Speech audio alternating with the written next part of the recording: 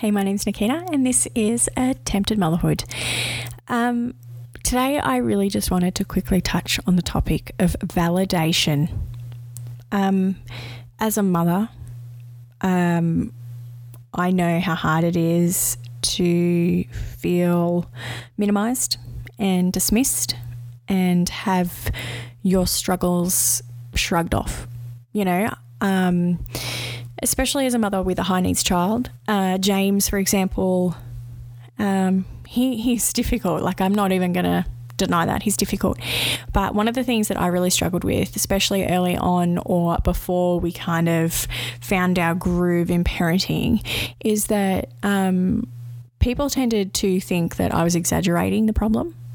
Or I was just not cut out for parenting. Like, people would blame my struggles, or my perceived struggles, I should say, upon my mental health issues. So I have had people laugh at me and obviously ignore my cries for help. I took James to the doctor when he was probably about 9 months old and said, something's wrong. He's not sleeping. He's just so intense. Like, he's so demanding. I don't know what to do. I'm really struggling. And the doctor laughed at me. Like, he laughed in my face and he told me that I was being silly because that's just what kids do. So I felt crazy. And that impacted me so much because I felt like such a goddamn failure, so I really always try, look, I say I try, but anxiety doesn't always let this happen, but I really try not to care what others think, but when it comes to motherhood, when other people think that you're either not fit for parenting or you're exaggerating how bad it is, it's really hard. It's so hard. To feel like you're failing your child and then have people tell you that, oh, get over it, he's just a kid. Like, it's so infuriating and so frustrating and just, oh, man. Anyway, so my oldest friend, for example, so it's one thing when it comes to friends, because if you have friends who don't have kids, they don't really understand, so you have a friend who doesn't have kids and you're talking about, like, before you have kids, you're talking about doing this and doing that, and you used to go for coffee and go for lunch and go out and on the night, like for a night on the town, and it's great. It's all fun and games. But then as soon as you have kids, obviously it changes that dynamic. When I had James, obviously it changed the dynamic that my friend and I had. And that was expected. But because James was so intense, it changed it a lot. So I really struggled with that because I felt like I was failing as a mother. I felt like I was failing as a friend. I just felt really shit all around.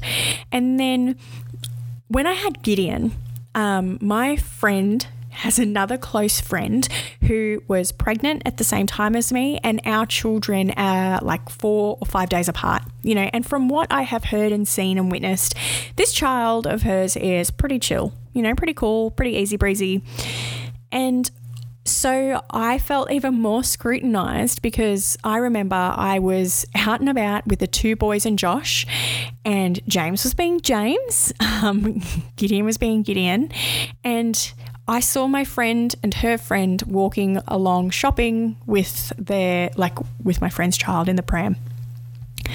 And I felt so judged in that moment. Like, I felt so scrutinized by my friend because I looked like absolute trash because I hadn't slept in so long. I was so run down and I was just like, I want to go home. Why am I in public? And I felt like the size of a freaking gummy bear at that moment. I just wanted to disappear, because I felt like my friend who didn't have kids was making the comparison between a relatively good baby and my children who were both high needs, so it was just, I just wanted to disappear, and I felt pretty judged. And so the whole reason that I'm doing this little thing is because the point that I'm trying to drive home is that you are so incredibly valid.